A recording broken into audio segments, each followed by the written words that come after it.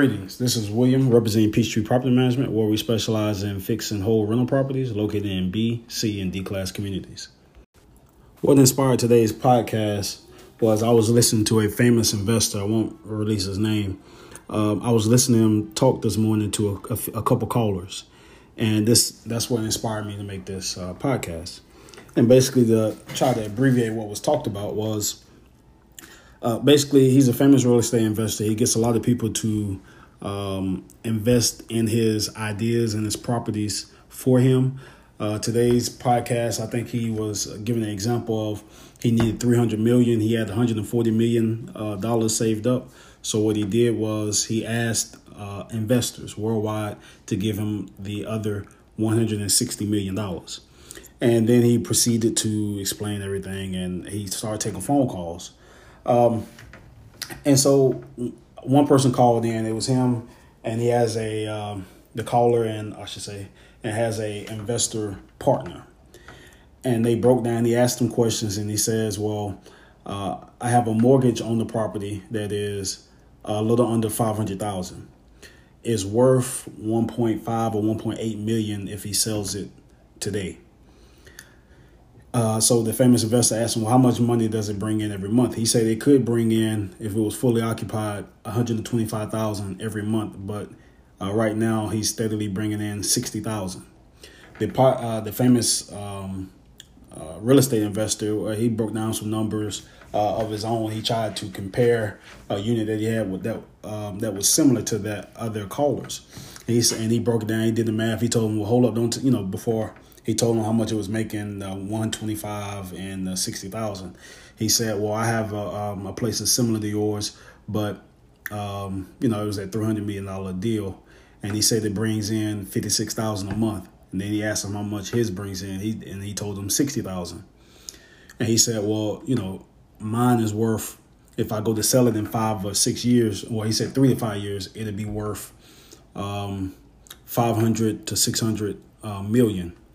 The caller said, of course, it will only be worth 1.5, 1.8 million.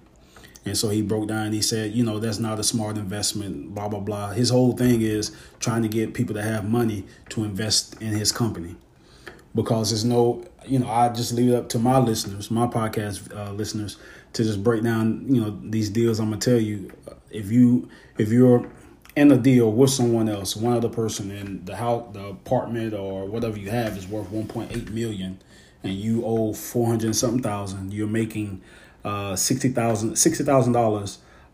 I think that was NOI. So after everything is paid, he's making $60,000 a month.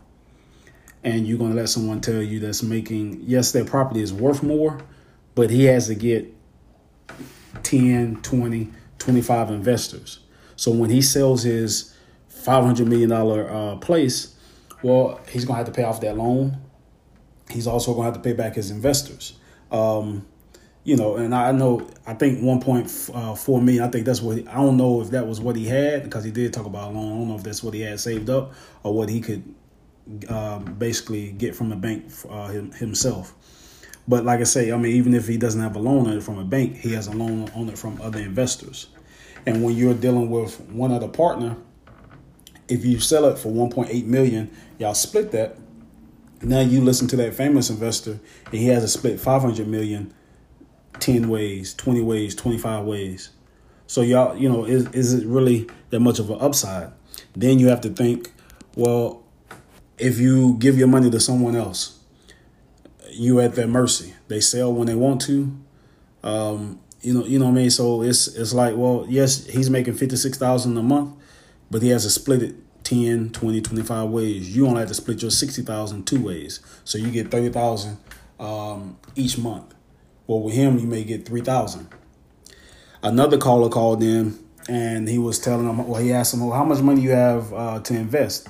Because he was asking about if he should keep renting out, where he stays at, or if he should sell his primary home that he was renting out, blah, blah, blah. And of course, the guy said you should keep renting, sell your place you're at, how much money you have saved up. And he told him a couple thousand. He said, well, you got $2,000, because the minimum to invest, you have to have $5,000. And he said, well, you don't have any money. Only thing you can really buy is, a $20,000 property. And he said, what is that going to make you?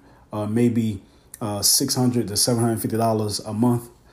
And you got to think, well, to the average person, $600, $750 a month is pretty good, especially when you think about a return on $20,000 cash on cash return on investment. So you making $750 a month. Promise you, your mortgage is not going to be $750. Get a loan for that, if you're allowed to get a loan, might be anywhere from $200 to $500 a month. So you can be making $500 to $200 a month in profit after insurance, taxes, and everything like that. So, you have to think you can let people influence you to make decisions that are bad for you, because the reason I say bad for you, because he gave the guy an example, said, well, you save up money, you invest $5,000 in my company, you'll make $400 a month. And it's like, well, I got to give up more money to possibly, get that 400, because you got to think with COVID, a lot of these REITs, these companies that do investments, they're freezing up their assets and they're not paying out. And if I'm not mistaken, if you do your research, well, I did my research with this company, he's no longer paying out until 2023, 2024. So, your money's going to be frozen up for 4 years. So, I mean, is that worth it? That's just something that you have to think about. So today's podcast would be just breaking down, talking about, a question I was asked by by other people in the past. If you're new to this channel, please click the subscribe button or the favorite star, depending on what social media platform you're listening to me on. Some of my friends and some of my family members have asked me, well, how can I replace my 9-to-5 income with rental properties? But I don't want to spend too much money on the rental property, but I want to maximize my income and maximize how many rental properties that I have. And so, they asked me, should they invest in properties that are $80,000 or under, that would make basically $200 or more a month in income. And so low cash. So I would throw, that would fall up under the category, just depending on who you are. But in a broad spectrum, $80,000 or under, that would fall up under the, basically a pretty nice property, but lower end properties. So I always tell them, with my experience, in my expertise, I always tell them, yes, you can maximize your income. You can compensate your 9-to-5 income, so you don't have to work an extra part-time job, or you don't have to work as many hours, or you may not have to work forever, with these lower income properties. So typically, you generate a strategy that you want to use that's going to help you buy multiple properties, buy these properties that are going to be a good source of cash flow. And so, you're looking at different areas, different regions, and you look at regions and you see how much these properties, or communities, I should say, and you see how these properties are appreciating. There are some areas, some cities, some counties that have properties that are appreciating, but they're appreciating at a low or a medium pace. All right, so they're not depreciating, but they are staying in that affordable market, where 5-6 years ago, even if you go back 6-7 years ago, where the properties were real cheap, and now you go to some counties, some states, I should say some cities, where they have jumped up maybe $30,000-$40,000.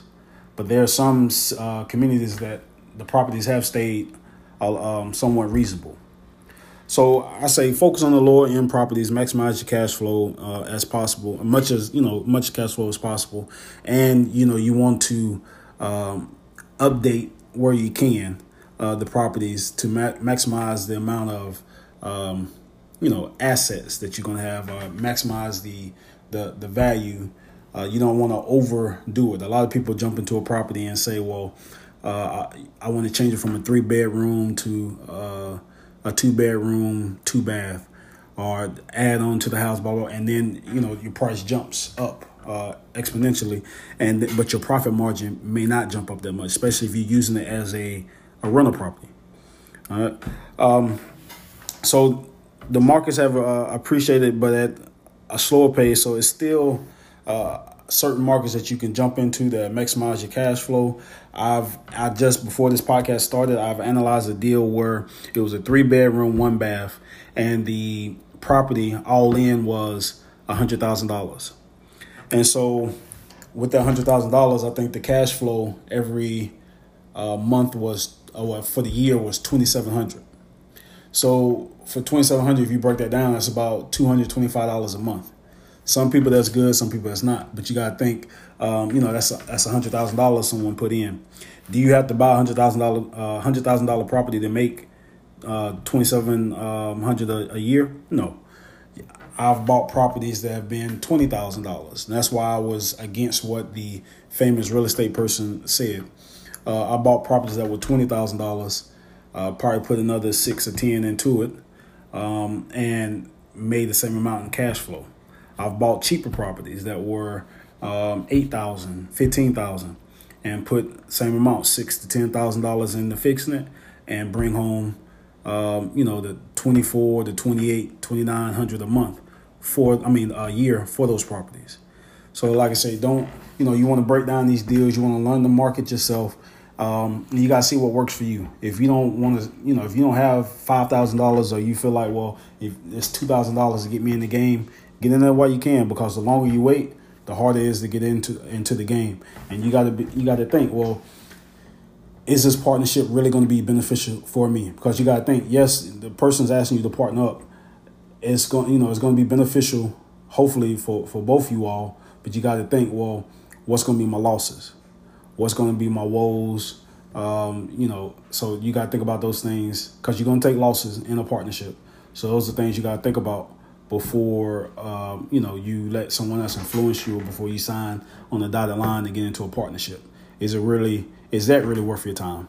A lot of people look at the other way and say, well, these low income properties are not worth my time. Well, spending $5,000, $10,000, and then having it locked up for 5, 6, 7 years, whenever that other person or whenever that other company feels it's time to sell, that may not be worth your time. That's just something to think about. I want to thank everyone for listening to this podcast.